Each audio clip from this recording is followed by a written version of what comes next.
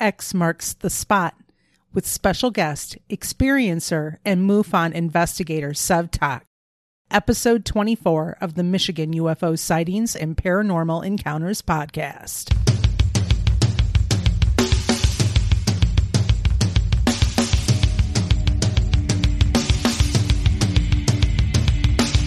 Welcome to the Michigan UFO Sightings and Paranormal Encounters podcast. Coming to you from the glacial dumping grounds known as the Michigan Basin. I'm Michelle. And I am Wayne. And we are a Michigan-based husband and wife educator and podcasting duo that after having a UFO sighting in March of 2018 have started to examine UFOs and other paranormal topics within Michigan and beyond. Topics include UFOs, the paranormal, conspiracy theories, ghosts, alternative history and archaeology, cryptids, and all things strange and paranormal. So sit back, grab a drink, and come along with us on this journey down the paranormal rabbit hole. All right, everybody. Hello. How's it going? Man, I think I'm the only one out of the two of us that sits here and dances in my seat with our intro.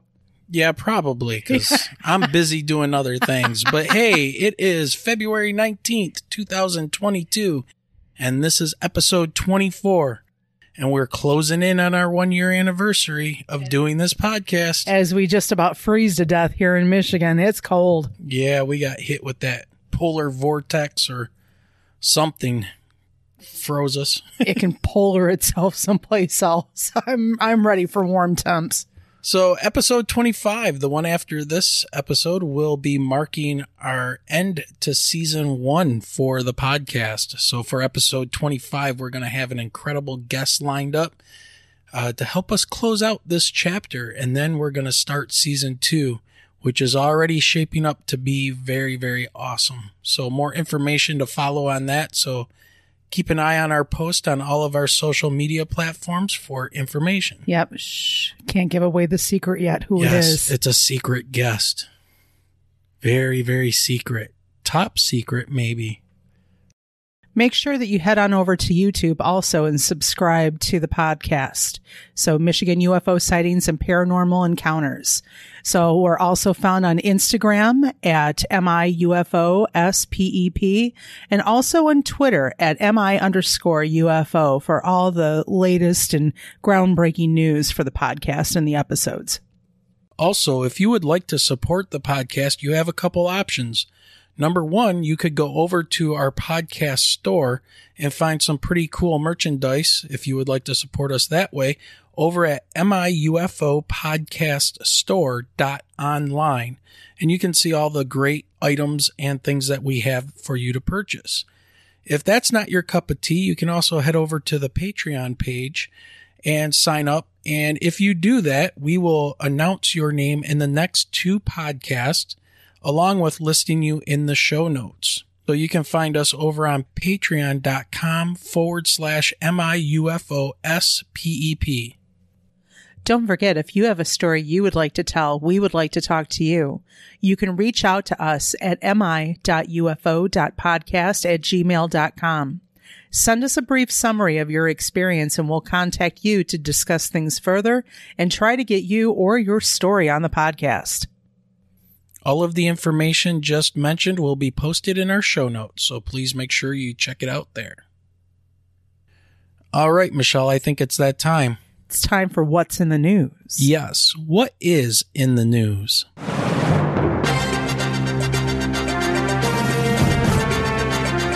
This news article comes to us from CNN, but was sent to us by a friend of the podcast, Chris Schultz, better known as Coach. Thanks, Coach.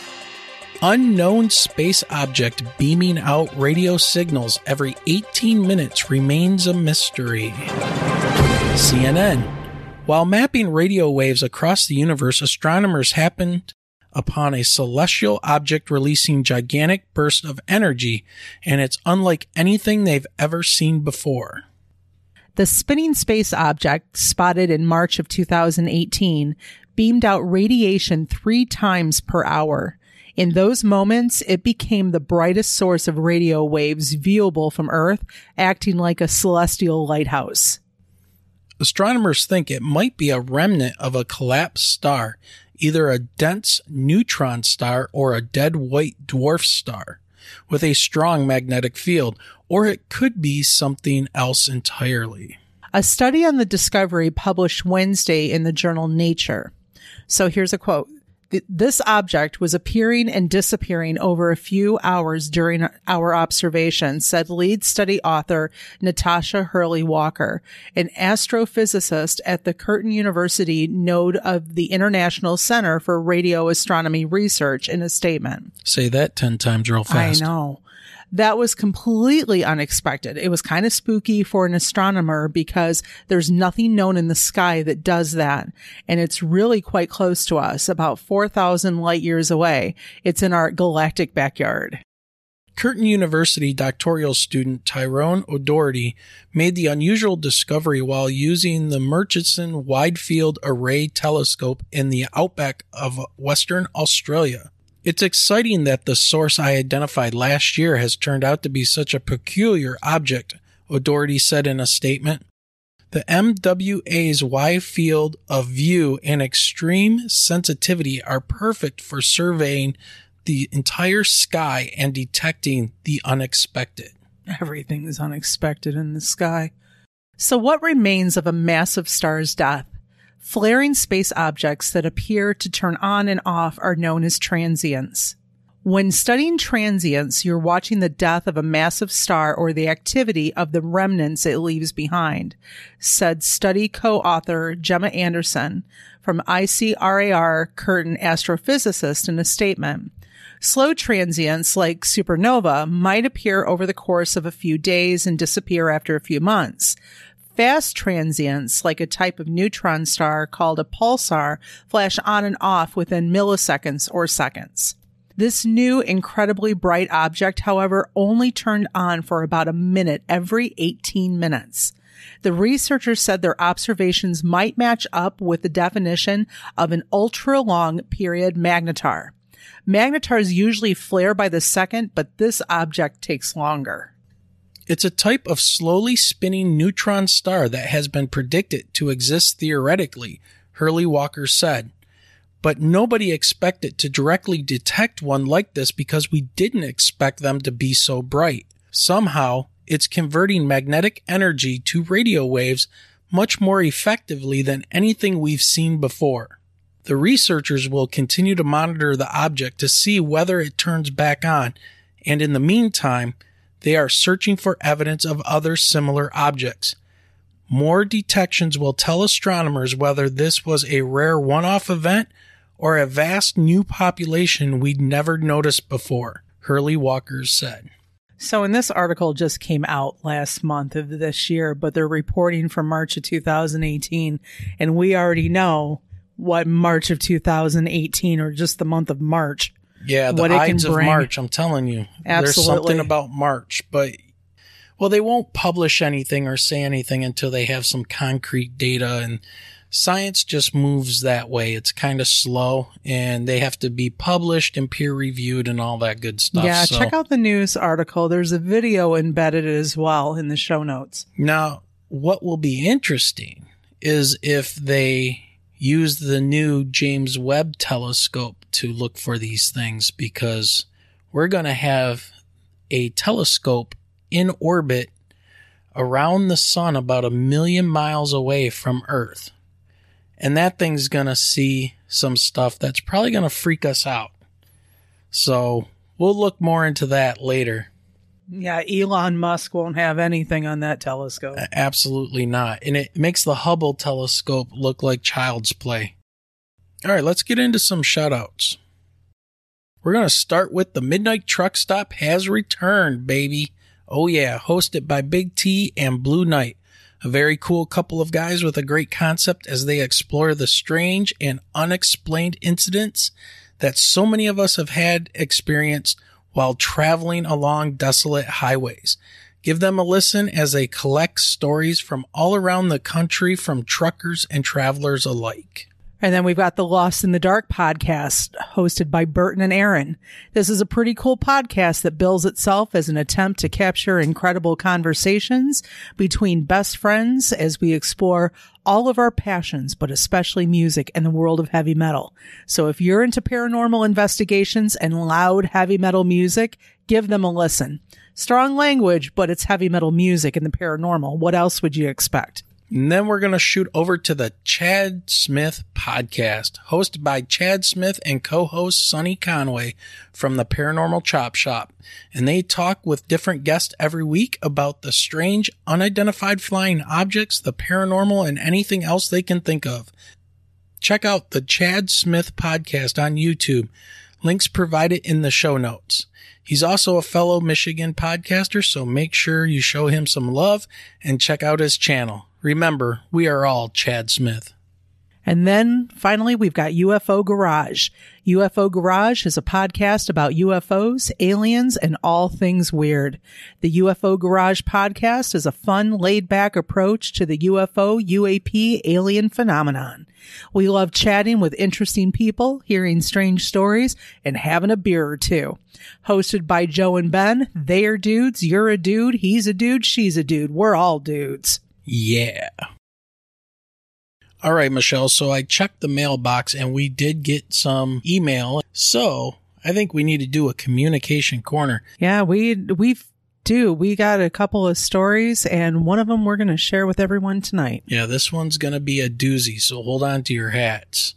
And just for clarification, Michelle doing her English teacher thing had to clean some things up, rearrange some things, but this is the story, correct? Yep, Lance, here is your story. All right, take it away. So from Lance, at the age of 31 from Muskegon, Michigan, I can't help but think back to the year 2007 when I was 17 years old. It was late summer. I was staying at my grandma's house. Her husband was a fix-it-all kind of guy. Not one door or hinge in that house made a squeak. If it did, he was there with a can of WD-40 to take care of it, or he would go about fixing random stuff, whether it was broken or not. It was about 3 a.m. one night when I decided to go outside to have a cigarette. I never drank or did anything else and was an athlete at the time. I had just finished school and simply wanted to stay up late and play video games. Well, that night's cigarette gave me more than what I bargained for. I had the cigarette perched in my mouth with a lighter in hand. They kept the house dark at night inside, living the old-fashioned way with conserving electricity. They had a 3-stall garage with outside lights on each one. The one I opened was by their above underground pool. I walked out 3 to 5 feet or so, stopped, lit my cigarette, and it stopped. It looked at me. Its glowing yellowish eyes with red in the center of its pupils, frozen like that of a deer caught in headlights. They glowed. It was a mere 15 feet from me and about 5 to 8 feet from the deck. It was moving freely across the yard until I lit the cigarette. I took a puff, released it, scared as hell with what I was witnessing. I froze for what felt like 5 minutes, but was more in the range of 30 seconds. Even at my height of 6 feet, I was barely taller than the creature before me. It was pure black with super long, thick hair. The thing was like a Bigfoot, super thick chest and a wide upper body that could have snapped me like a twig. That lighting of the cigarette made it stop, look at me, and produce sounds of sniffing a few times like it was smelling me. Its ears pointed, motionless. Its long snout a foot or so with razor-sharp teeth exposed. I took one more puff. It watched me and then turned towards the rocks and privacy pines. It ran towards the dirt road towards the woods, jumped up the rock garden hill at the pine trees, and kept going, but not before shaking the pines from one leap toward it. It continued to run 40 miles per hour or so, snapping branches and scaring the hell out of me as it did. My grandparents didn't believe me. Their religious views and not thinking outside of the box blamed my occurrence on one too many Monster Energy drinks. That wasn't the case, though. I searched the area for footprints, a remnant of hair, anything. Nothing turned up, but I will never forget that smell, the awful stench that surrounded it in my grandmother's yard. Holy smokes. That's a crazy story. Literally, holy smokes. Yeah. Bigfoot / skunk ape, he said he could smell it. So did he tell us where this was at? Muskegon. Muskegon. Yeah. Wow. So up north. Wow. Okay. Well, that's kind of creepy. Oh, you got your stories of Dogman. He didn't want to say anything like that to his grandparents, so. Right. Well, thanks, Lance, for sending that in. We also have another story from Lance, but we're going to save that for the next show. So, once again, if you want to contact us and send us your story, we will happily read it on the podcast. So send it to mi.ufo.podcast@gmail.com. All right, Michelle, I think we need to get ready for our interview tonight. We've got a fantastic guest and will blow us all away, I am sure. And that is Sev Tak. Yeah, let's go ahead, and we've got a little bit of background on Sev Tak. Sev Tak is an experiencer, author, speaker, and spiritual counselor. Sev, originally from Istanbul, Turkey, immigrated to the U.S. as a little girl, not knowing English when she started first grade, and earned a Bachelor of Science degree in biology at Loyola University. At age 10, she began having ET contact, continuing throughout her life, which she kept secret. In September of 2017, Sev came face to face with Grace, who burned 2 red X marks on her backside.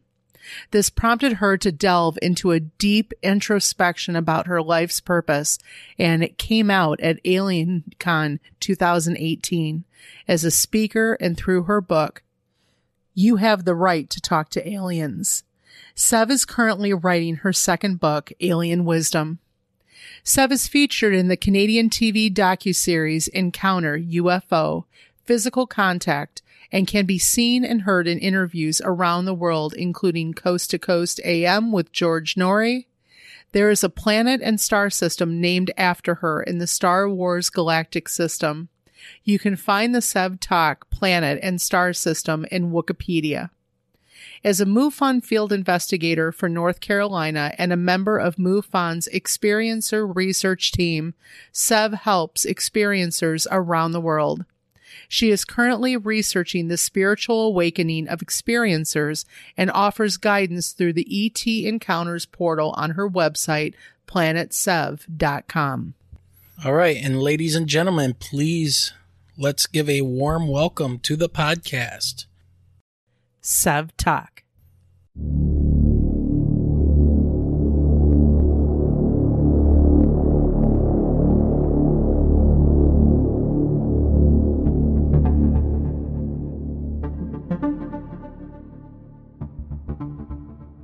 Well, hello, Wayne and Michelle, and to all your listeners and viewers. It's a pleasure to be here with you. Thank you for asking me to be your guest. Well, you know, we had Josh Casey on a couple times, and he told us that you were his MUFON contact person and investigator.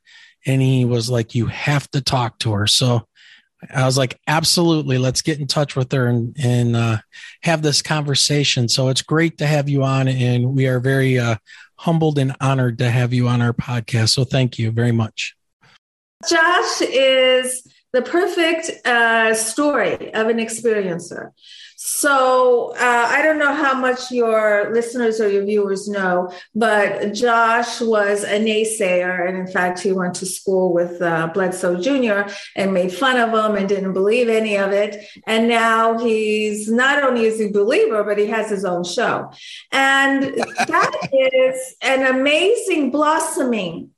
And to witness that blossoming within another, oh my gosh, it's so beautiful, so profound, so divine.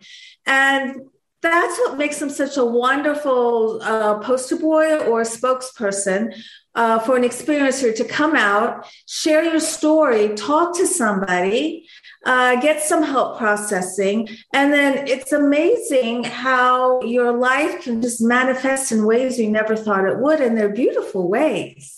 Yes. Yeah. And, with my background as a science teacher and a scientist, and Michelle is a, English teacher and mythology teacher of 20 some years, our experience was life altering as well. Now, we weren't, abducted or anything like that, but we did have an experience where we saw a gigantic black triangle at about 2:30 in the morning, and it made no sound. It started to move parallel to us when we tried to get away from it on the expressway, and then it just disappeared. And we didn't know what to do with any of this. And so I reached out to MUFON here in Michigan, and I never received any kind of a response or a follow-up from them, which, I was kind of disappointed by that. So Michelle and I created our own Facebook group, and we just made it a private group. And, just by word of mouth, and we put our story up there about, hey, at 2:30 in the morning, we saw this. Has anybody seen anything like this, or what's going on? And then people started through word of mouth telling people about our Facebook group. And now we're at like 5,200 people over the last, what has it been now? 3 years? 4 years? Going on 4 years. 4 years. We started the group in 2018. Right after our sighting. But we didn't start the podcast until last year, almost 1 year ago this month. And because we didn't know what to do with this, and we were getting all this information and things about other people's experiences. And I kind of wanted to talk to you about that as an investigator. Some of the experiences you've had to deal with, some of the ones that you might have found most interesting, maybe frightening, things you've had to deal with. But first, I want you to kind of give our audience a little bit more background on you. I think that would be awesome for them to kind of learn your backstory. And by backstory, I don't have any pun intended when it comes to the X's that you have on your backside from the aliens. And I'm not trying to be funny, but it's amazing because I've looked at these pictures and they look absolutely precise what was left on your body. But please, I'm going to turn it over to you and have you explain to our audience. Thank you, Wayne. Well, I'm originally from Istanbul, Turkey. That's where I was born. That's where my entire family is born. And about 99% of my family is still there. And I came to the United States as a little girl. First, we came into Canada. Then I came into the States. And I came not knowing any English. And I learned English in first grade. And then I went on to Loyola University and I earned a Bachelor of Science degree in biology. So I also am very intrigued by the biologies, the various biologies. And whenever I give a talk or do a video or a writing, I almost always include something scientific, something biological, because I really think it helps. Ever since I was a little girl, I've been in touch with the other dimensions, and so have my parents. And so we were very open and supportive about this as I was growing up. But for some reason, the first ET contact that I can remember when I was 10 years old, I never told my parents, and it went on for a couple of years, and I never said anything, and I don't know why. It's just one of those weird things. And when I was 10, I was visited many times, so many times that I lost count, by this being that would come in a spaceship, like a typical saucer, and I would be outside waiting for it. Now, I am in 5th grade. I'm 10 years old. I'd be outside waiting for it, and each time it came from a different direction, and it would hover right over me, and I could see underneath it, and it covered the sky. And I would be so happy to see it because it felt like my brother was coming back to visit me. And he would come out, and he would descend these stairs, and he looked mostly human. From what I remember, he was pretty young, in his 20s or 30s, dark hair, dark shirt and pants. I don't know if they were connected. And the only difference was really his ears that were just slightly elongated, not like Spock, but just a little bit more almond. And back then, I wasn't even watching Star Trek anyway. Was this in the United States? You were here in the States when this was taking place, right? Yes, this was in the DC suburbs where I grew up. This was in a place called Crofton, which is very close to Annapolis. And so he would be checking up on me. And this went on for a couple of years. And each time I would just come to in my bedroom, and I would have to get dressed and go to elementary school and just not say anything to anybody. But it was such a shock because coming back into my bedroom didn't feel like that was real. I'm like, my God, that feels more real than this. Like, what is going on? So I just kept it to myself. And then when I was around 12, I saw the ship for the last time. This time I was with other kids, but I didn't see their faces. And we all said goodbye to the ship. And we knew we wouldn't see it again. And I was very sad. And I just heard in my head, just do your work. It's time to get to work. Now, in 5th grade, I don't know what that means, or in 6th grade, that makes no sense to me whatsoever. Now I'm starting to see decades later. So for many decades, that didn't make any sense to me at all. I'm also wondering if I'm starting to meet those other kids that I was with. I think we're all about the same age because we were all about the same height. Kind of a family question. You said you were in a suburb of DC.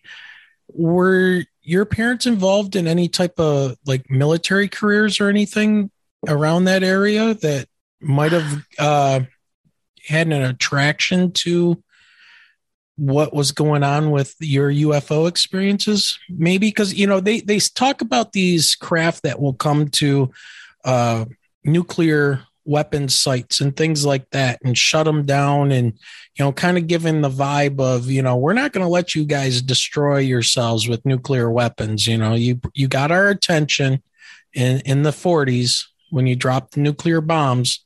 And I'm just speculating here, but is there any kind of connection maybe with your families? And how was your family with their openness and your openness early on? How was that accepted in Turkey at the time? Was that something? Okay.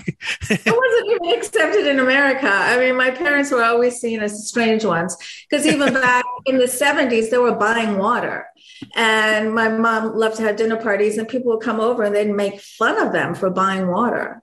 And my dad would give them a taste test and then go, oh, it does taste better. Now buying water is like, So they were way ahead. My parents were very innovative. Yeah, my parents were way ahead.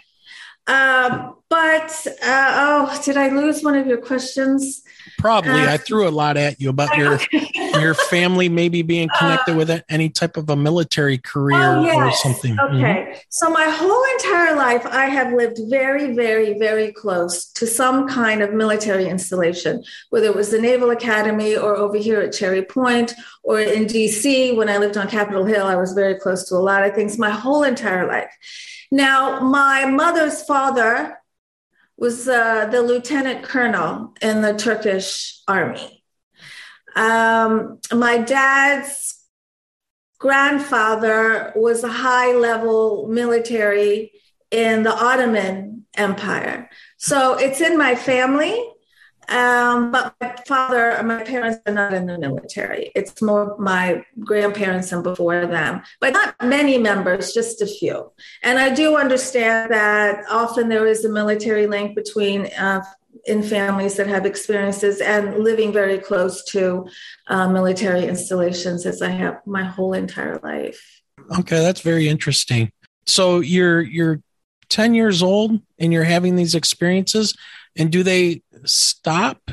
And were you ever asked your permission that you can recall that you wanted to go with them, or were you compelled in some way?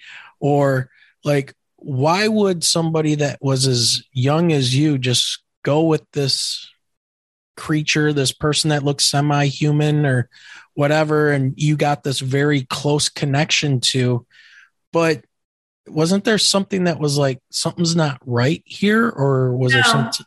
Okay. No, it was more like something's not right on earth, because it was, like I said, seeing my brother or a family member, I was so happy every time that spaceship was coming. Yeah, there was no fear or worry. It was like one of me. I'm one of them. They're one of me. It was that kind of feeling. Yeah. And did these experiences just stop at a certain age and then pick up again, or what happened after that? Well, it was around 12 the last time that I saw this being, and then from then until for decades, I was more interested in automatic writing, channeling, ghosts, spirits, ESP, telekinesis, all that kind of stuff. And as a family, we played around with that kind of stuff. I was much more interested in that, even though Star Wars came out and Battlestar Galactica and all that, and I loved all of it, although I've never really been much into Star Trek. I like Star Trek now as an adult, but I never really much liked it as a kid. So I was a believer. My parents were believers and all that. But at that time, I was just drawn more to the normal paranormal, because I was deathly afraid of anything that looked like a gray. And I remember when I saw the book, Whitley's book, Communion. Oh my goodness. I saw the cover of that book and I was like, I immediately turned it over and I'm like, I can never look at that again. And it was like that. And I'm like, something's wrong with me. This is not normal. Now I know why. I was having experiences, but I wasn't realizing it. Now I'm having conscious memories and conscious experiences. So it's been going on with me the whole time. It really wasn't until 2010 that I started to have conscious memories where they showed me a baby in a tube, where they gave me information in Roswell, New Mexico. And then I had the 2 X's burned on me here. And that's what really just blew everything wide open for me. And in the meantime, and I still do this, I conduct soul purpose sessions and soul sessions. And these are interdimensional sessions where I hear information, feel and see information about my client that we can all do. We can all do this. It just takes practice.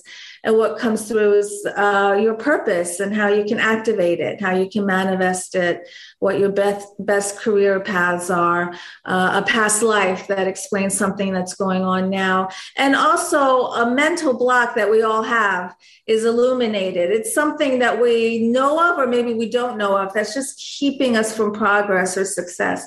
So all of this comes out in the sessions. They're like a blueprint to try and be as happy as possible. And I've been doing that for 12 years. And I do find that my psi abilities are related and correlated to my ET experiences. I do think they go hand in hand and they bolster each other. What do you think? Did they give any inclination as to why they were stopping at such a young age? Or what they were doing when they would take you with the other younger kids as well? Do you have any idea what they wanted? Yes, I have an idea of what they wanted. So it's interesting. That's a good question. So I've been in contact with a variety of different beings. So when it comes to that being, that's more a human type being. Not everything has been divulged to me yet. I do believe that it will be divulged to me as I can understand it or as I need it. But it was a type of conditioning, a type of support. They did apologize to me once. They said, we didn't know it was going to be this hard to be a human. And so we're really sorry. And because this is something that a lot of people who have activated ET DNA in them sometimes have some years or some problems, some situations where it can be difficult. Now, the thing is, we all have ET DNA in us, some of us more than others. Some of us more activated than others. We can all activate our ET DNA. And I do talk about that. And then on my YouTube channel, I have free videos about how to activate your DNA and why you would want to. So I don't really identify with being a star child or being from another planet and coming here. I don't really identify with that. My focus right now is helping experiencers and just helping the world realize this to be normal. Now, you said that you think that your ET experience at a younger age is kind of correlated to some of your psi abilities. Can you explain that? Were you previously more psi sensitive and then you had these experiences and it kind of turned things up? Or yeah, I'm kind of curious as to what do you think happened there? Well, it's hard to know which came first, the chicken or the egg. I really don't know which came first. But what happens when you put your focus on the space where your ET contact is happening, and it's happening in the multi-dimensions. When you put your focus there, then all of a sudden you have access to information, you have access to abilities that reside in that higher frequencies. And so because of that, you can then use that information to then strengthen your psi muscles. This is the place, it's like a playground. It's like a psi playground. It's your consciousness. What you're doing is you're playing and moving through your consciousness. And your consciousness, it lives in a variety of dimensions, an unlimited amount of dimensions, and goes on into eternity. You're everywhere. You are everywhere. Each one of us is everywhere, and we're all together. And so that is why a lot of people have ET contact, their psi abilities are strengthened because they are consciously and they're focused on playing in that higher frequency realm. Was I able to explain that? Yeah. Do you think that the reason they were taking you then at such a young age at first was, around 10 in the 5th grade or so, that you already had some of these abilities and they were interested in seeing how, this human can do or has some kind of a connection she doesn't know about yet? It's very possible. I also believe because I did not learn English until I was 7 or 8. And so for the first few years that I was living in America, I didn't understand anything anybody was saying. I just learned how to read people. So I think that has something to do with it too. So I could kind of understand what was going on or how people were feeling. And so I was exercising my psi abilities by not knowing the language. And then my psi abilities were being increased with my ET contact. I was just going to say, it sounds like you were an empath, early on, if you were able to pick up on people's emotions and their reactions. Yes. And who's to say, people believe that we have contracts. For people who believe that I made a contract, maybe I made a contract to come down here and do this. For people who don't believe in contracts, this was something that I chose to do. Why? Maybe because in my other lives, in my other consciousnesses, which are happening presently right now, maybe I am living in a state that is more in tune with other civilizations. And I'm aware of that in this incarnation because we're really aware of a lot of themes and energies and feelings that move throughout all of our lives that we call past, but they're really all present. So that sounds kind of like the multiverse kind of a string theory idea of, there's multiples of you that have split off in these multiverses with decisions. Like right now you're drinking your coffee cup, but if you didn't drink your coffee cup, from your coffee cup at that time, a split would have happened where the other Sev would have taken that drink and then something else would happen. And I know it's crazy because that goes into infinity. And that's not just Sev doing it. That's every single incarnation I have doing it. Right. It's all of your incarnations doing it. All of us doing it at the same time forever into infinity. Well, it's like, if Michelle and I would not have seen that UFO, our lives would be totally different. But this is now a path that we're on, interviewing people like you and trying to find information. It's really, the podcast that we're doing here, even though it's Michigan and because that's where we're from and we relate some things to Michigan, but we're investigating, we're trying to take people through with us on our investigation of learning about these things. I mean, I'm not a young, Josh Casey where, I'm pretty set in my ways. Josh has got time to learn about these things, and I'm very concrete and scientific, but I know what I saw, and I know, there was something else going on there. And that is one of the beautiful things about ET contact is it will, if you allow it to, it'll help you blur your lines.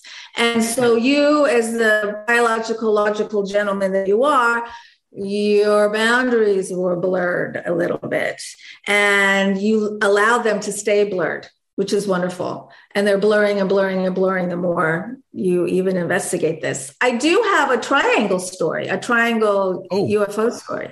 Mm-hmm. Okay. Let's hear. You have our interest. We're listening. All right. It happened here in North Carolina. This was a MUFON case that I got. And I'm not going to say the gentleman's name. But I have shared his drawings on my Facebook page if anyone's interested in looking at that. So he's driving to work. It's really early in the morning, not even 5 a.m. And he's just about the only one on the road. He looks up and far left, he sees a triangular shaped something. And he's seen spaceships before. So this wasn't an absolute shock, but it was still very intriguing. And he looks in his rearview mirror. There's no one behind him. The car in front of him is way up there. And so this ship comes, crosses the lane next to him, floats right in front of his car, makes no sound. And now he's on the phone with his girlfriend, talking to his girlfriend about what he's seen. And then it just goes away. Now there's a light, though. There's a white light in the center of it and some smaller lights on the edges. Did you see any lights, Michelle? Well, we saw the three white lights in the recess lights, right. And then there were two rectangular red lights that were on the back side of it, what we would consider like the backside, right? That's because it had rotated, and that's where you saw the red lights, correct? Yes. Yeah. So like on the back, almost like an engine, she saw the red. I was driving, so she was on the passenger side of the car. For me, all I saw were three lights, one in each corner, and those lights were like globes that were recessed into this vehicle, whatever it was, this giant triangle. And they were very bright, but it was more of a bright glow. It did not cast any light onto the ground, which I thought was really weird. So it almost made me think of whatever this is, they have control of how the light, or if it was a propulsion system or something, they can control how the light is shining, I guess is the only way I could say it, because as bright as those lights were, I would expect to see some type of light on the ground. And the only light I was seeing around us was the street lights, which those were reflecting on the bottom of this vehicle, but also they were being absorbed. The light was being absorbed. So you could just see like the skin of a craft. It looked like a black skin, but it also looked like it was really like a mirage, like heat. And it was absorbing the light that was reflecting from those street lamps. That's how low it was. The thing was ridiculously huge, about 300 feet on a side. It was like the size of a Walmart or something, is the only way I can describe it. And no noise, no sound. Not a single sound. That does sound like what this gentleman saw. And then 2 weeks later, His girlfriend gave birth to a little baby.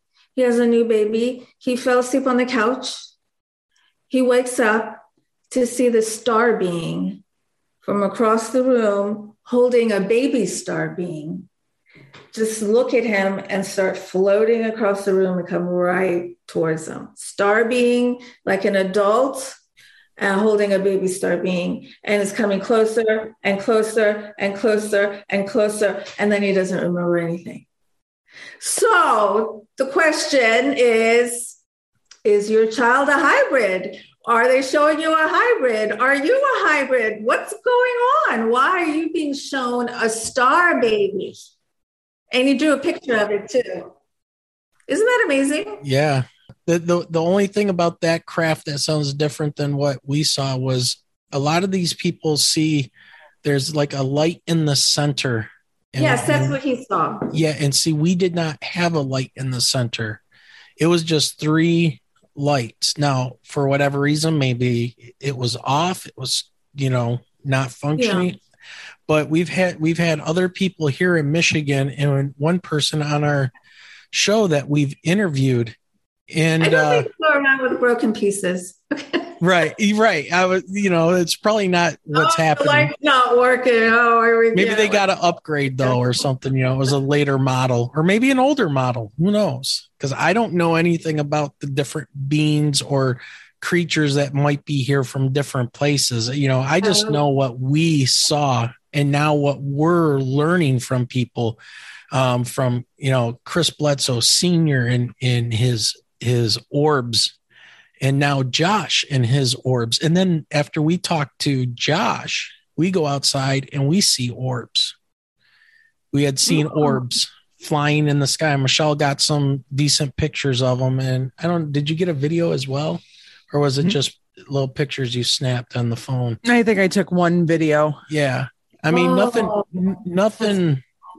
conclusive, but you could see off in the distance. And then our Facebook group starts lighting up. Are you guys seeing, is anybody seeing these orbs over here by us and stuff? And I'm like, yes, absolutely. Here's pictures of it, and they're like, yep, that's what we seen.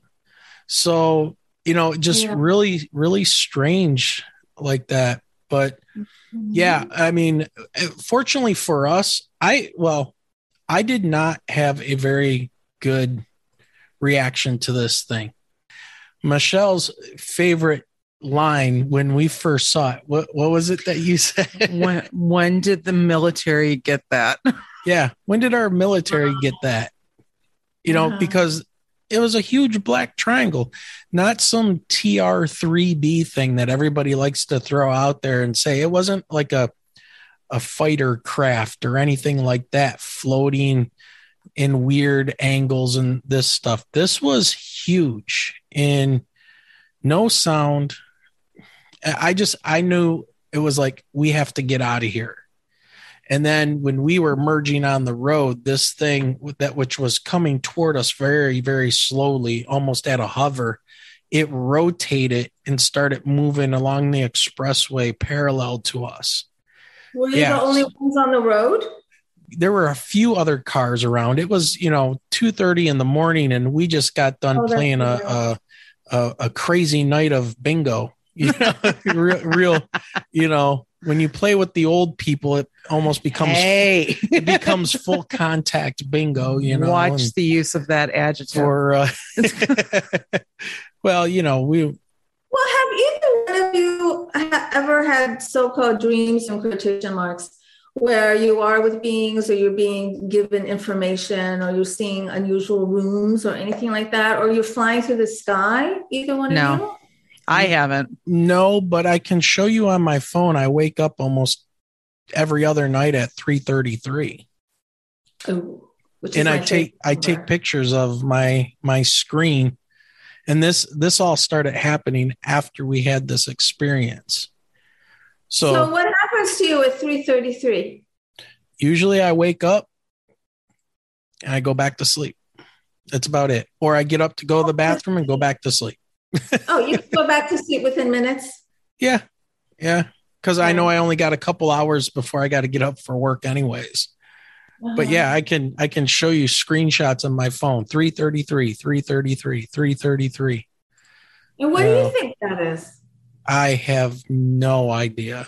Really? I honestly don't. I don't know. I don't ever remember having that happen before in my whole entire 50 years of being alive. We call it the witching hour. Yeah. I mean, some people have told me it's religious, it has some type of religion connotation to it, like, the Father, Son, and Holy Spirit kind of thing, 333. Yes, threes are extremely powerful. Yeah. See, I'm a fan of nines. Oh, okay. Well, 9 is a multiple of 3. Tesla said the answer to everything is in 369. Yep. So it's not surprising that you're waking up to 3 threes, which is the high frequency, high vibe. And now, because of your experience and because of all the education that you've been undergoing, your frequency is a lot higher. And so now when you're like bombarded by a higher frequency, you can actually feel it now more than you could a few years ago. Yeah, I don't know. And maybe I'm one of those people that I'm putting up that logical block to going further and in like the podcast and interviewing like you and Josh and all these other people is kind of my outlet right now before maybe that's wonderful. I'll learn more, so. Thank goodness. Thank you so much for doing it. It's wonderful. So did he ever, the person that you were talking to with the star person and the star baby did he ever figure out what was going on or have any other contact to give him any kind of hints as to what was meant by that visitation or anything? Not that I know of. He was very well aware of the hybridization program, and he did think that maybe there was some correlation, which to me, it's obvious that there was, whether it was his baby or him or both. His wife, because there's so many people that are involved in the hybridization program. That's what I was told, and that's what I was shown. I was given information in Roswell, and I was shown a baby in a tube when I was living in Baltimore, Maryland. And I was told that there are millions of people who are part of this hybridization program. The one I'm talking about has to do with grays and humans, because there's others. And I also have conscious memories of my lab. And I have hybridized babies in my lab situations, which were not comfortable, happy situations. So from my experience, I know of at least 2 different hybridization programs. One where there's humans involved and the babies are very sickly and they wanted me to heal them. And the other one where it's the grays and the babies were not sickly. And it just seemed like it was a lot more scientifically advanced. And who knows how many others are happening. It's funny that you bring up the hybridization thing, because I was recently going down a rabbit hole on YouTube and a surprise guest we're going to have on our show for our season 1 finale next week had a video up where there was a director or assistant director of the CIA talking about these people that were hybrids, that they were investigating from a government standpoint. And I was just curious, what are your thoughts on that? And what did you think about the UFO UAP report that was released in June? I have not seen that video of the person talking about wanting to investigate hybrids. I do believe that there are definitely human beings that have highly activated ET DNA in them, which makes them unusual or different. As far as his name was John Ramirez, and he's an ex-CIA officer who was giving an interview that was talking about human alien hybrids or something along those lines. Ex-CIA officer says, yes, DNI and NASA directors were on board. into looking into this? Yeah, I believe that because from my memories, there were human beings involved. And I was shown human beings, I was shown grays, I was shown a variety of things. Are they talking about those type of hybrids that they're making, or are they talking about a pure hybrid that just stepped off of a spaceship and is living on the planet? I think it was humans that are living amongst us now, or hybrids that are living amongst us now, that they have this anomalous DNA or something along those lines. I'm not completely familiar with this. I believe that because I do believe that we have our DNA is so multidimensional. There's so many different levels to it. And so as you keep on activating your DNA, like you really do, you're less human, you turn into some other something. So of course that can exist. Jumping back to that June UAP UFO report that the government put out, even though it was only, for us, it was like 9 pages. What's your feelings and thoughts on that report? Just chuckling, just a little bit of a chuckle. Like, thank you for a little bit of nothing. It's kind of clear from those of us who are in this world and know some of what's going on, not everything, that the government's still trying to hide it. And as long as they keep trying to hide it, it's just laughable. So they're kind of admitting it, but kind of not. Okay, that's better than not admitting it at all. So at least we've come that far. They're wishy-washy about it. So they'll say, well, we have strange aircraft in our space, but they won't talk about who's flying them. They won't talk about anything along those lines, which is paramount to the whole entire situation. So the biggest thing about who's flying them, who they belong to, they won't even discuss. And until they discuss that, I mean, they're not saying anything. It'll come with time. We just have to be patient because it's coming. Yeah. Well, everybody, I always get asked when is disclosure happening and all that. And for me, it's like, what is your definition of disclosure? I think it's happening right now. When you see like us doing a podcast, we would never do a podcast and talk about these things, but we're bringing people, information that they would have never had before about this subject. And you have UFO Garage, you got, Big Willie, Dave Scott on Spaced Out Radio, and this huge community that's starting to surface on YouTube and yourself, for instance. And to me, that I think is supposed to be the disclosure. And then the government kind of helps out with their, they trickle out the information to make people go, well, man, they really sound crazy on that podcast. But now look at what they're saying over here. We got fighter jet videos. Maybe there's something to it.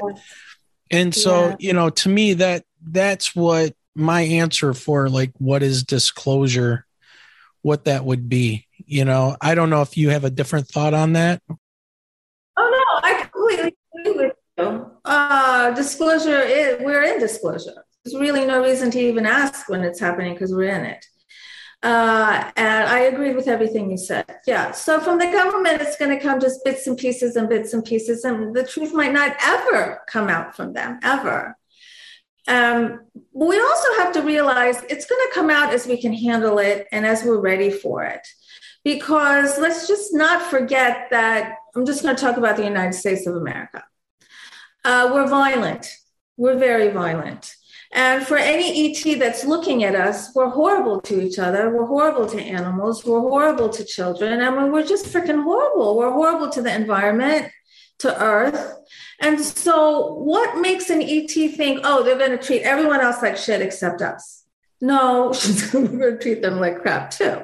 And so there's that. There has to be a lot of spiritual blossoming that needs to occur, and it's happening in order to create the proper platform for a landing, or in order to create the proper stage for the truth. And I believe that's what we're doing. You're part of that. You're a big part of that. So thank you. Well, we're trying. And, I know you said, like sometimes having these experiences kind of wake people up to the situation and things. And I would say that for me personally, if I took anything out of this, I would say that my curiosity went through the roof, especially from a technological science standpoint, that for me, I'm interested in the technology and the information and knowledge that, these beings would have of the universe, the solar system, other beings and things like that. So it really like ignited my curiosity. And I think it was Jeremy Corbell that likes the phrase, weaponize your curiosity. Cause that's what I feel like it's, I've got to know now. I used to have a little passing interest in, ancient aliens or, but it was always kind of one of those shoulder shrug things, X-Files. And, I was caught up in the whole, every time somebody on the news talked about possible UFO sighting, they would play the X-Files music in the background and, kind of downplay it. And the anchors would be snickering, and when they were talking to somebody about it. But now it's like, let's go. I want to know more. Yes. So that is the other good thing about that is it did change the atmosphere. And so we do feel, many of us in this world now, including you feel a lot more comfortable talking about the kind of podcast that you have now. I feel a lot more comfortable talking about my experiences now. But I came out when it was still kind of hush hush. So I can see the difference, and I can see that it's getting more accepting and more accepting and more accepting. Talking about your coming out and your experiences, can we jump to like what happened with you and your fear of the grays? And I think that leads us into those marks that you had obtained at some point. Okay. So right now I live on the inner banks of North Carolina. I live right here on the water. And I moved here from Capitol Hill, Washington, D.C. in September of 2017.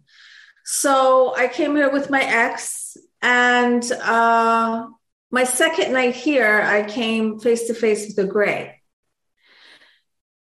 And what happened was I was in the kitchen, I was unpacking the dishes, and I felt something bite my butt, and it really hurt, like a bug or something. So I yelled over to Patrick, Patrick, I think something bit my butt. Will you look at it? He's like, yeah. So I go over to the living room and yeah. No male would say, nah, I'm not going to look at your butt. Of course he's going to say, yeah. So I bent over and he's looking and he's not saying anything. And I'm starting to get nervous. And I had been in contact with the grays before. And back then I didn't like the grays. I thought they were bad, but now I don't, I think they're good. But anyway, back then I thought they were victimizing me because I thought everything was victimizing me.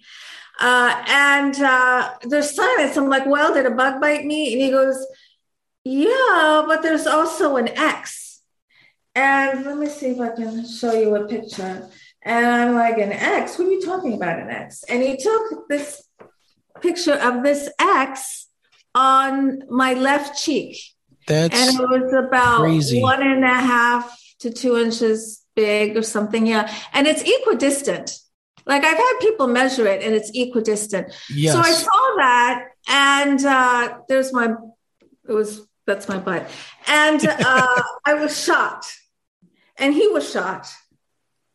And I said, okay, we're going to forget about it. We're just going to forget like this never happened. But I knew in my heart it was the grays and I was very afraid. So then 9 days later, I come to in my bedroom. My eyes just pop open. It's just instant awake. And that's another sign of ET contact is when you pop back into 3D reality. It's instant. There's no waking up. There's no grogginess. It's just like you're alert and you're fully awake. And that's what happened. And I had this download of a memory. And I was on this hospital type bed. And I was lying on my right side. And I was in this room that was dimly lit and I had hardly any furniture in it. And I couldn't move my arms and I couldn't move my legs and I felt paralyzed. And I felt something over here behind me. And I was able to move my head. So I turned around and then standing right there was a gray. And I actually drew a picture of his face too. Yeah, right there. And we locked eyes. We looked into each other's eyes. And I describe it as looking into two pools of black oil. And I was so scared. Oh my God, I was scared to death. And he didn't say anything.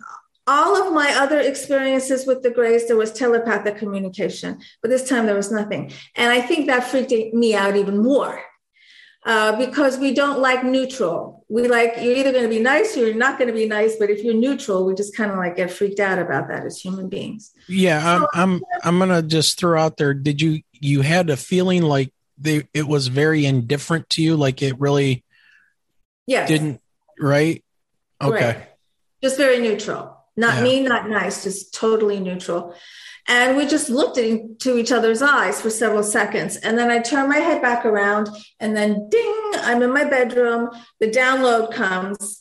And then there was also something else I knew that I had never known in any other encounter with the Greys. And I knew that I was on that bed in that room and I knew that room was on the moon. So I go downstairs and I wait for him to get up. And he always got up before I did, but this time I got up before he did. And I'm waiting for him. And I'm very, very, very, very scared because if there's another X on me, I will flip out. I didn't think I'd be able to handle it. It would just be too much for me. So I'm waiting for him and my heart's beating fast. And he comes downstairs and I tell him. And we had a shared experience in Roswell, New Mexico before this happened. So he had an idea. And I told him what I remembered. I told him I was on the moon and I told him to look at my butt again. And I'm praying. I'm like, God, please. Well, there was another X, this time on the right cheek, directly across from the first one. The picture's in the book. Same X. So we were both just flabbergasted. And I still, no matter how many times I tell the story, I cannot come up with a word to describe what it feels like when your reality is completely pulled out from underneath you. Because I didn't know who I was anymore. And I'm like, what am I doing at night talking to aliens? Like, why am I hanging out with ETs? And who am I? And who are we? And what are we doing? And what is going on? It was an existential crisis. And so I had to calm myself down. So I managed. And I said, I need help. For the first time in my life, I can't do this alone. I need help. So I didn't know who that was going to be. I decided just to let it organically happen. And one time I was watching this movie, Unacknowledged by Dr. Stephen Greer. Oh, yeah. After I watched it, I'm like, this is it. Like it lit a fire in my belly. I'm like, I have to show somebody this X. So I went to the computer and I heard in my head, MUFON. So I Googled MUFON and there was Kathleen Martin. And I sent her my picture and she responded right away. And she Zoomed with me or she Skyped with me for an hour and a half. And that changed my life. And then a few months later, I wrote the book and I've been helping experiencers ever since.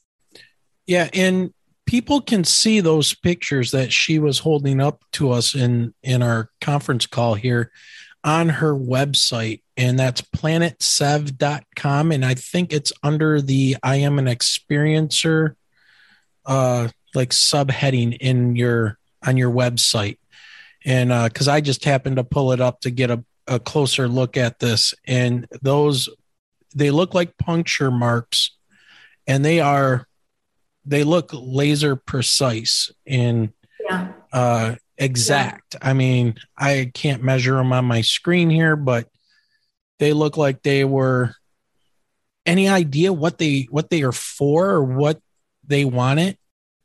I've been thinking a lot about that. First of all, I haven't come across anyone, and I don't even know any UFO researcher that's come across an X. So if anyone's watching this and has come across an X, please get in touch with me. I'd like to meet my fellow experts. Like a brand almost, or if they were taking like tissue samples or something. But usually if something's in a pattern, it's like a what we brand cattle with or something like that, an identifying mark. I did have some more geometric shapes on me after that. I had this really interesting octagonal shape actually in my thigh a couple of months ago. So they're continuing, but not to that degree, because that was intense. So it was down by my bum, which is in the area of the body, the chakra area of the body that holds the Kundalini energy. So I do believe that my Kundalini was activated. When your Kundalini is activated, something that happens, it's really intense, is you have to know the truth. You have to know the truth about yourself, and you just have to know the truth about everything. And it starts with yourself. And this is a difficult journey, but well worth it, as you know. And so I have been on the path of authenticity. That is my thing. That is what I help other people be their authentic selves so they can be the most fulfilled and abundant and dynamic that they can be.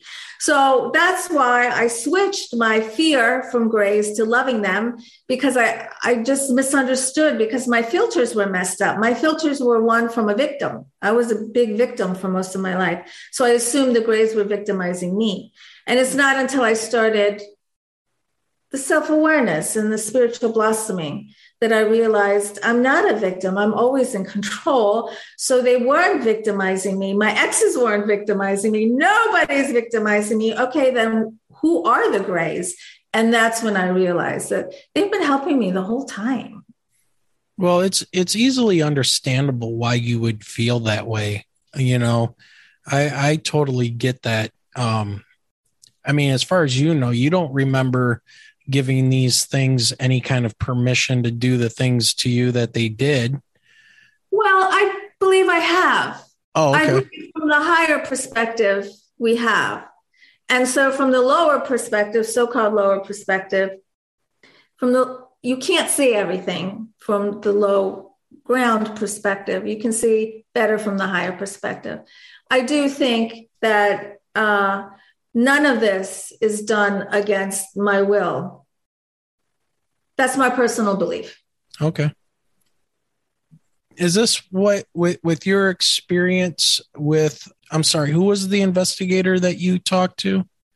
Kathleen Martin. Kathleen Martin. Yeah. Now that name sounds familiar to me, but again, my ignorance in this field, is that what led you then to start working with MUFON, and how did that all happen? Yes. So Kathleen Martin and I have now become friends, and she's a world-renowned UFO researcher, and she's also the niece of Betty and Barney Hill. So that's where I know the name. Right. And she's written books with Stanton Friedman, and she's written a lot of books, and she's on TV shows everywhere, conferences, everything. I mean, she's the queen of this world. So in my dealings with her, they were so profound that, yes, she left an imprint on me. Yes, I found MUFON to be extremely helpful for me at that period in my life. And then as time went on, as I was organically processing, I met some other people from MUFON, and they had suggested I become a field investigator. And in the beginning, I was not interested at all.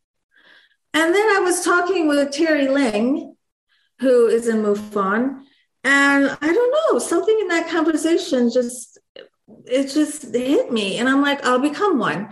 So you read a lot, you watch movies, you study a lot, and you take a test, and you have to pass the test.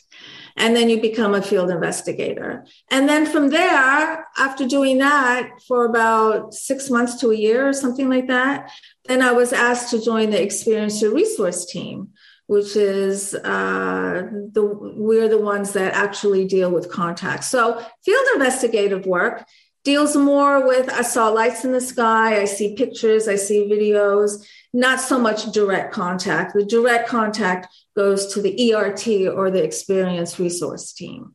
Now, going back to the X's and you said the octagon shape that appeared, do you know, have you ever thought that maybe you might have had some type of implants at some point? Because we interviewed Terry Lovelace, of Devil's Den. And Terry's my friend. I love that gentleman. He's a great guy, and he lived in Michigan for quite some time, and he was one of our first big guests that we had on, and it was fantastic. But he's got the X-rays of the implants and things. Have you had any type of check that might have seen any kind of implants or anything? Not that I know of. It is possible. There's always been little, there's a little weird thing here all the time. But one thing that I've been very aware of is this buzzing sound in my ears. It happens a lot at night, like in the middle of the night. And it goes like zzz, like something's aligning. It just feels like my whole body's aligning. And I hear a lot of that in my head. Oh, that's interesting. And also sounds frightening. Oh, I actually like it. It's a cool sound. I can't replicate it, and reproduce it, but it's a cool sound. And so I don't know if that's an implant or not, but something's happening. But so far, so good. Lately I've only had really one difficult experience, and that was with an astral Men in Black. And that was a scary and difficult experience. All the others have been very positive and very warm, except for some of my lab experiences have not been positive. Some of them have been okay. Okay, you've got to explain the what'd you call it? The Astro Man in Black or Men in Black? Yeah, that's all right. We got to hear that one. Okay, so this was December 2019. December 2020. December 2019. And a friend of mine came to visit from Virginia. And so she came and she was going to stay a few days. And this was the first night that she was there. She went into the guest room, and I'm in my room, and I wake up in the middle of the night because she's getting into my bed. And she says, "I'm scared." I said, okay. And then the next thing I know, I feel something behind me. I turn around, and just like 2 feet from the bed, there is this tall black being, like a dark shadow, like darker than the darkness because I could see it. And it had like a hat on. It looked like a Men in Black, an astral Men in Black. And all of a sudden, I felt its energy come out of it and into me, like into my chest, try to come in through me, grab me. It felt like it wanted to grab my essence and pull it out of me. And it was intense. And so I put up a fight because I've learned I'm in control. They're never in control. So I just fought with it. I said, no, you got to go. No, you got to go. No, no, no. And it was an energetic battle. And I did it because I know I could. Some people don't even know that they can. After a while, it left. I was exhausted and I went to sleep. Now, I wake up in the morning, my girlfriend's not in bed, and I go downstairs. I'm like, anything happened last night? She goes, yeah. And I go, okay, you first. She goes, well, I was in your room and there's a window there. It looks over the water. And I looked out your window and all of a sudden there's a hologram. I don't know the difference between hologram and holograph, so I'm going to say hologram. There's a hologram in the sky of Jesus Christ. And a voice is saying to me, we can do this. We know how to do this. We can do this to fool you. I'm like, oh. That's what happened to you last night? She goes, yeah. I'm like, okay, that's amazing because we've all heard these theories that our government can do this and there's going to be, a false flag and a fake this and a fake that. Okay, so right. Very, very interesting. I said, but you don't remember coming into my bed? She goes, no. And I said, well, you came into my bed and this and that and this and that and this happened. And so we're like, okay, let's just forget about it. We'll just go on like none of this happened. And at the time, I didn't realize it. I realized it after she left, that being was attached to her, because that being was a low vibratory being. Now, my friend was a spiritual teacher, but she had just gotten entrapped by all the Hillary's going to be arrested tomorrow, and the Democrats are eating babies, and the Pizzagate this and the that. Oh, this, yeah. and 100 people. And she went down the rabbit hole with that. And that is a low vibe. And so when you spend all your thoughts and time looking at those videos and processing that low vibe information, low vibe beings align with you. So wherever you go with your people. You end up attracting them, and they become like these hitchhiker type of situations. Yeah. And they go wherever you go. So you go to a friend's house and you're bringing your negative posse with you. And so what they do is they poke at people to see who they can align with. And he was poking at me, but he couldn't align with me. But I had to fight it. Yeah. Strong. It was strong. Yeah. Man, that is crazy. That's a scary story. So I want to ask you a quick question about the Greys. Now, there's been speculation that these Greys are not actual living beings, or there's some type of a synthetic type of worker hive mind type of creature working for a different alien or, interdimensional being or something like that. Since you've had experiences with them now, what are your thoughts about what these things are? When I was shown the baby in the tube in Baltimore around 2012, there were 3 Greys standing behind me, tall, medium, and short. And they telepathically just told me, take all the time you need, just keep on looking at this baby in a tube. That was back before I even knew that the Greys came in various sizes. I didn't even know that. So fast forward many years later, I have a MyLab experience. And often I am in the same room. And I'm in this room, it's like a government room, just bland, everything is bland. And I'm looking into another office, and there is half of the wall is a window, so I can look straight into the other office. And I've been in that office before, looking into the other office. This time, as usual, there was this young man standing next to me, and they brought in a Grey into the room across from me. And he said to me, see this Grey? And I said, yeah. And he said, that's the original Grey. I'm like, okay. They took that one out. Then they brought in another one that was a little smaller. And he said, this Grey is a hybrid of the original Grey. And then they took that one out, and then they brought in the tiny one. And he said, that's the hybrid of the original. And I also understood with each down, it felt like going down, there was a loss of sentience or consciousness. Okay. And so the most conscious, most sentient was a tall one, and the least was a little robotic baby one. All right, let's talk about any cases that you've worked as a MUFON investigator. Anything, you already kind of talked about the triangle and then your creepy experience with this Astro Man in Black type of a situation. Or what about what you've had to investigate, coming in from an outsider to somebody else's encounters or experiences that was maybe very uplifting? I mean, I know we know the Josh Casey situation, but what about something on the darker side of things as well? Something on the darker side. All right. Everyone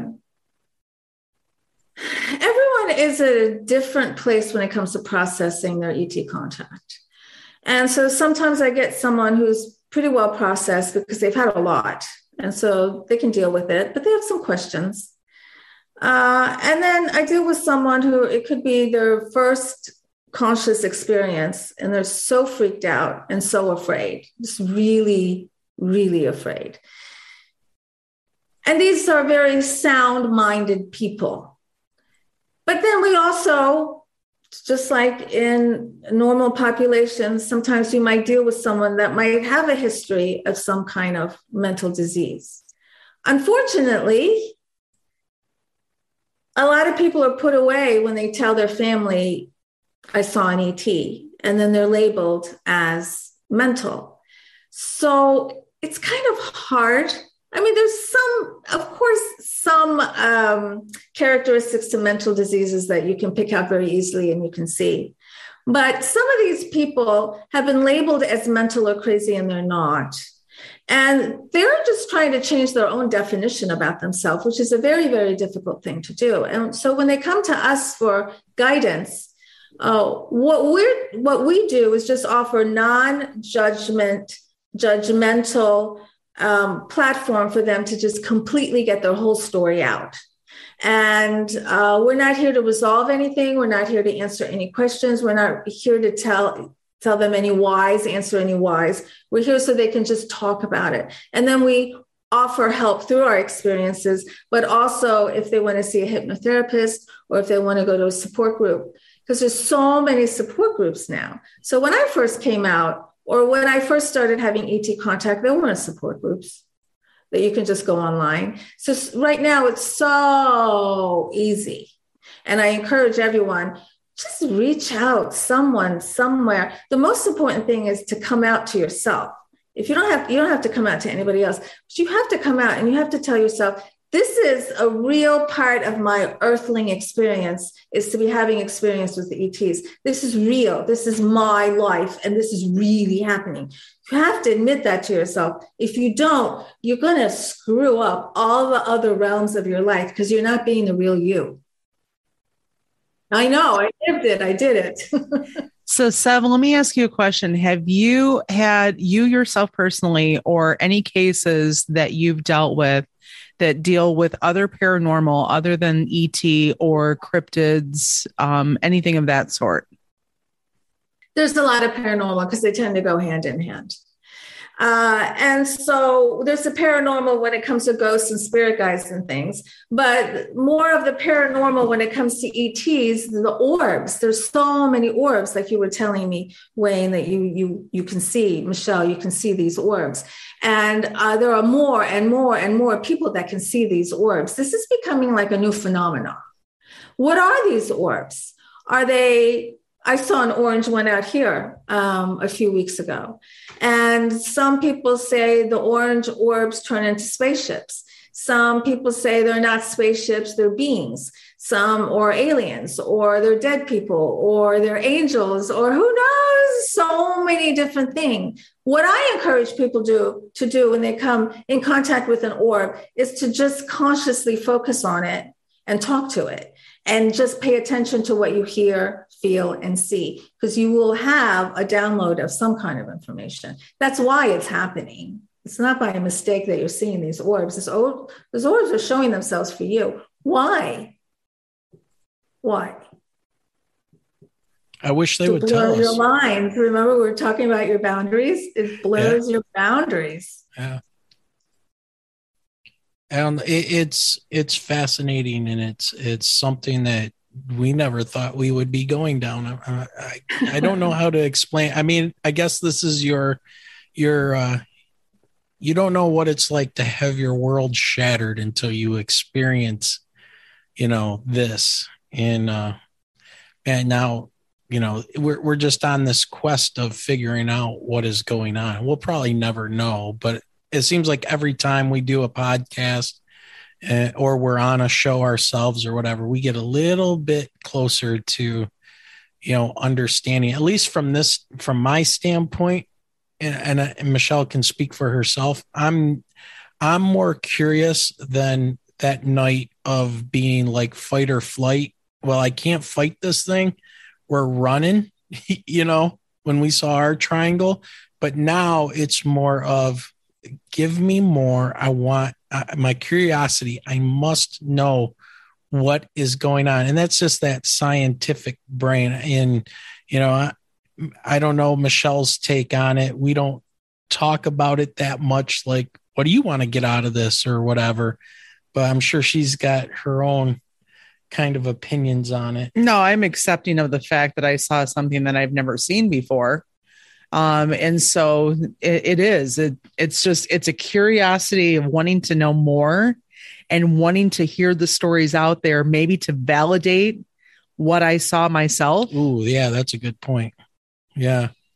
Getting that reassurance. And that was another thing too, that we kind of started this podcast, hoping that people that were having these experiences here in Michigan and really anywhere, because we're worldwide, it's like 65 countries of people listen to our show. It's interesting, but it just blows my mind every time I say that. It's like, this is crazy, but can we possibly help some people out there just for them listening to the show, whether it's, they think they saw a cryptid canine dogman, Bigfoot, or, UFOs or whatever. And, can that possibly help somebody?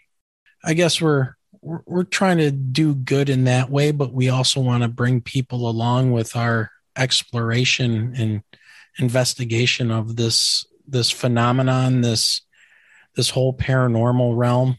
Michelle's more into the paranormal than I am. I'm kind of creeped out by it still. I mean, I've had my own experiences with ghosts or spirits and things that, I'd rather leave that to the side, but give me a physical spaceship or, some type of a creature or something that I can deal with. I can handle that. The supernatural stuff. But Wayne, we're moving from the 3D logical proof to the interdimensional. I don't want to. But that's where we're going. And I don't want to. For those of you who are stuck in nuts and bolts, you're going to be stuck there. And then like people like me and Michelle are going to keep on flying. But it's more than nuts and bolts. But I understand what you're saying. I mean, I get it, but it's like. Anyway, I'm much more interested in the interdimensional proof than I am really in a 3D proof of a flying saucer and marks and things, because we already have a lot of that. We already have a lot of proof. I want proof to me. I mean, I know what we saw. You don't have to prove that to me. We saw what we saw. That thing was real. If I was by myself, I probably would have never said anything, but Michelle was there, and how we could have had a shared delusion of some type, or, what I've heard some people say, it's like, no, we could draw the same exact thing that we saw. And that was shown just for you and Michelle. Why? Yeah. Because as far as I know, the other cars, now there were not a lot of other cars in that area, but it's always a busy area. It's a suburb of Detroit. So, it's always a busy area. Even at 2:30 in the morning, there were other cars there. Nobody else was reacting to it at all. Yeah. And I guess we were supposed to see that and start this. And some of the people that I have talked to were like, this is how they influence humans going forward throughout history. They've been doing this. Yeah, through experience. Yeah. Yeah. Mm-hmm. So, all right. Well, we are over an hour already, believe it or not. Mm-hmm. So, was there any other subjects or anything you wanted to touch on before we start wrapping it up? I would say your books. Oh, thank you. So I did write a book. You have the right to talk to aliens. And I'm working on my second one right now called Alien Wisdom, and it's going to include true alien stories. And this book was my coming out, and it talks about my lifelong experiences and why I came out and why it's the best decision I've ever made. And all the things I was afraid of, all the people I thought I was going to lose, all like how crappy my life was going to become because I came out, none of it happened. It all was much better than I thought it would be. Well, that's awesome. And we're going to obviously have links to your books and your website in our show notes and everything. So people are interested in reading those books, we'll put a link up and you guys can get right to them. Are you on Amazon? And Yes. okay. And I have my YouTube channel, Alien Spirit TV, with lots of free videos about ET contact and about how to raise your frequency and DNA activation, and also guided meditation so you can connect with ETs and other worldly beings, because I do help people do that. I was always curious. I've seen on your website and some of the things that you've done, that you've been on a Canadian UFO show at one point, and Coast to Coast AM and stuff. What was your experience like dealing with those situations? With Coast to Coast? With Coast to Coast, any of them. So yeah, that was a wonderful experience. And I was just heard from a lot of people afterwards, and it was wonderful and very enjoyable, even though for me it's midnight. And in fact, I'm going to do Dave Scott's Spaced Out Radio next week. Oh, awesome. Be at midnight too. Yeah. And I love that experience. And George Norrie actually interviewed me, and that was very good. And it was very fun. He's very good.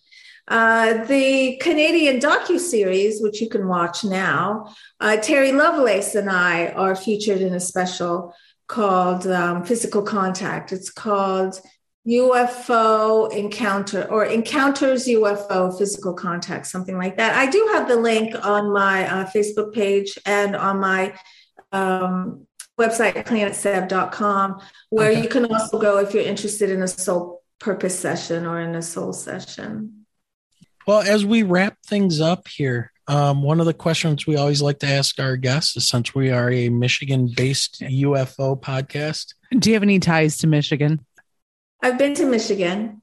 Oh, okay. My first husband was from Michigan, and his dad graduated from Notre Dame. And so I went to that place where Indiana's right here, Michigan's right here, or you look across the street and you're in a different time zone. I was in both states. Do all of your guests have a connection? It's a cool question, actually. No, not always, but. And we have all kinds of crazy history that we've uncovered and started learning about UFO sightings and stuff here in Michigan. One of the big ones was the swamp gas controversy in 1966. There was 2 weeks of UFO sightings that were initially reported to the police by a farmer named Frank Manor and his son. And all of these people witnessed these things, from orbs to actual discs flying around for 2 weeks. Even the police were following them and got pictures of them and things like that. So much so that Gerald Ford, before he was president of the United States, he was from Michigan. He asked the Air Force to send people out to investigate what was going on out here. And that's when J. Allen Hynek came out with Project Blue Book and blew everybody's mind. He didn't even investigate anything. He was here like a day or two, and then he had a press conference with all of those people from the National Press Club and things here in Detroit, and he dismissed it all as swamp gas. Later, he retracted his statement and said that he was pretty much told that he had to. Yeah, but the damage was done.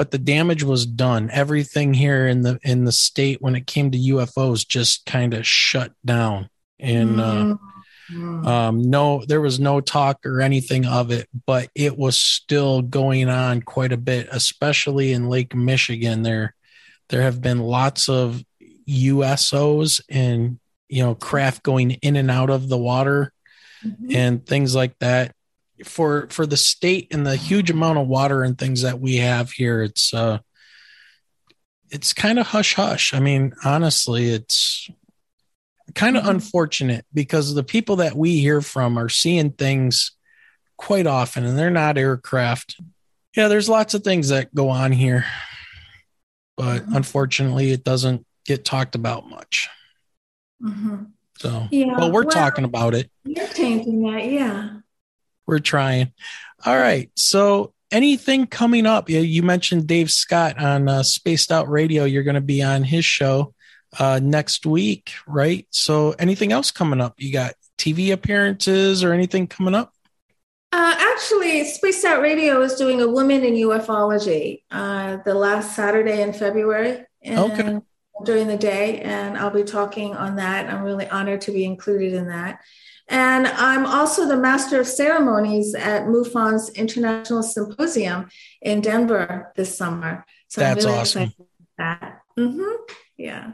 And conferences and things, a lot of them are still online. There's still some in person. The MUFON conference will be in person. So those are coming in, and the interviews, and it's a really fun time to be in the UFO world, isn't it?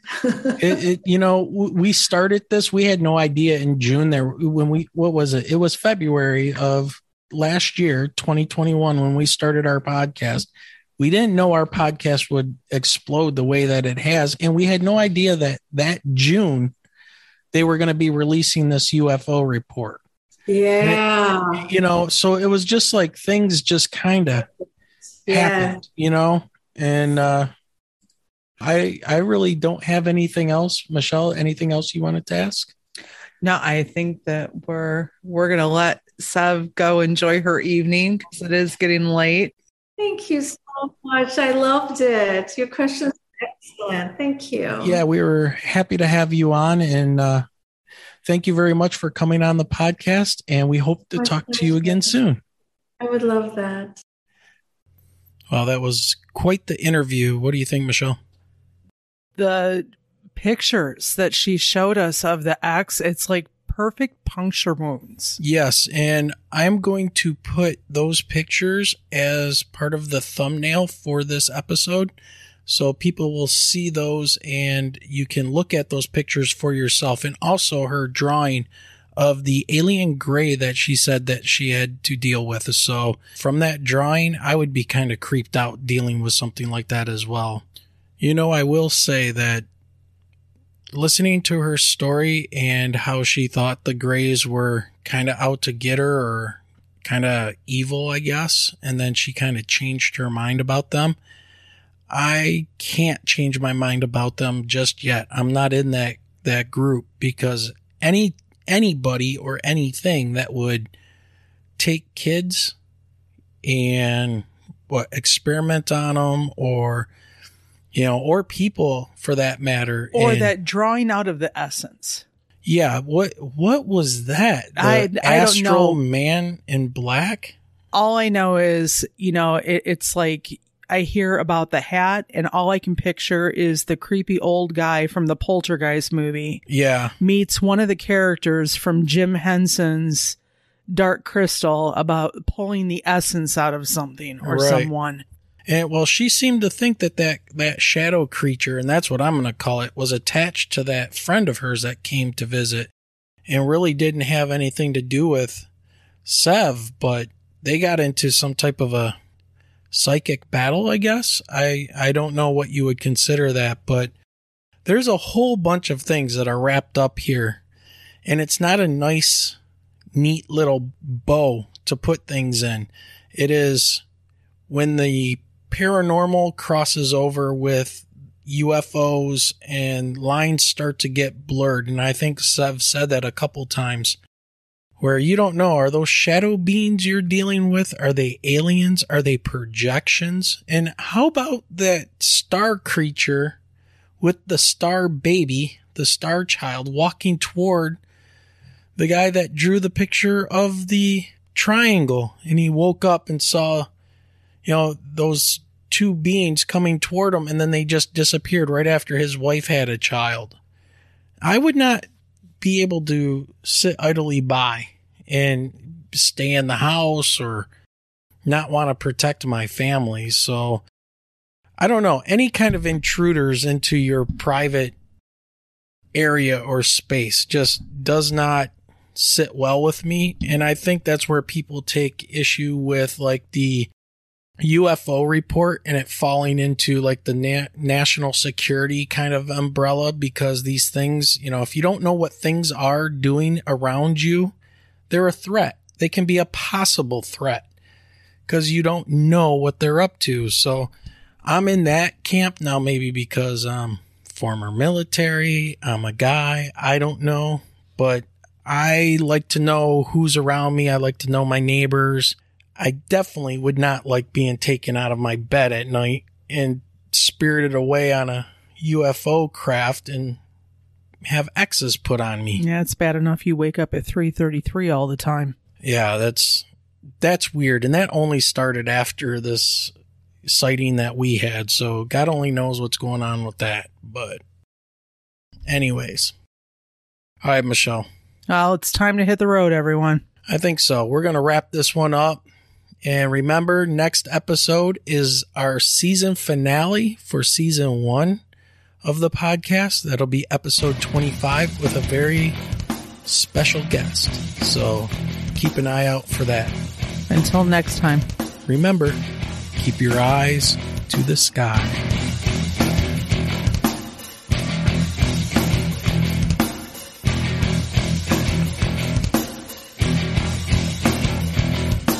You have been listening to the Michigan UFO Sightings and Paranormal Encounters podcast. You can reach us at mi.ufo.podcast@gmail.com. You can also find us on Twitter at mi_UFO and join our Facebook group by searching for Michigan UFO Sightings and Paranormal Encounters. So until next time.